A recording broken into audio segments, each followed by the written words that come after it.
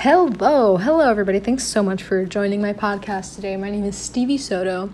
I am here in Arizona currently just thinking about how much I don't care about everything. So this is the I Don't Fucking Care podcast. Welcome.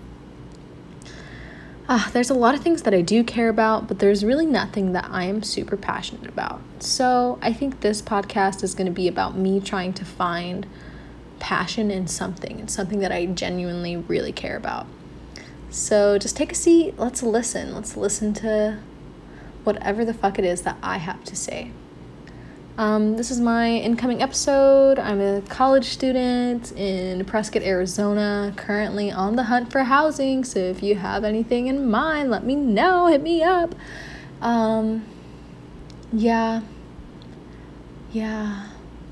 What else? I don't know. I'm studying education. Don't know how I feel about that anymore. Love outdoors sometimes. Not super passionate about it, I don't think.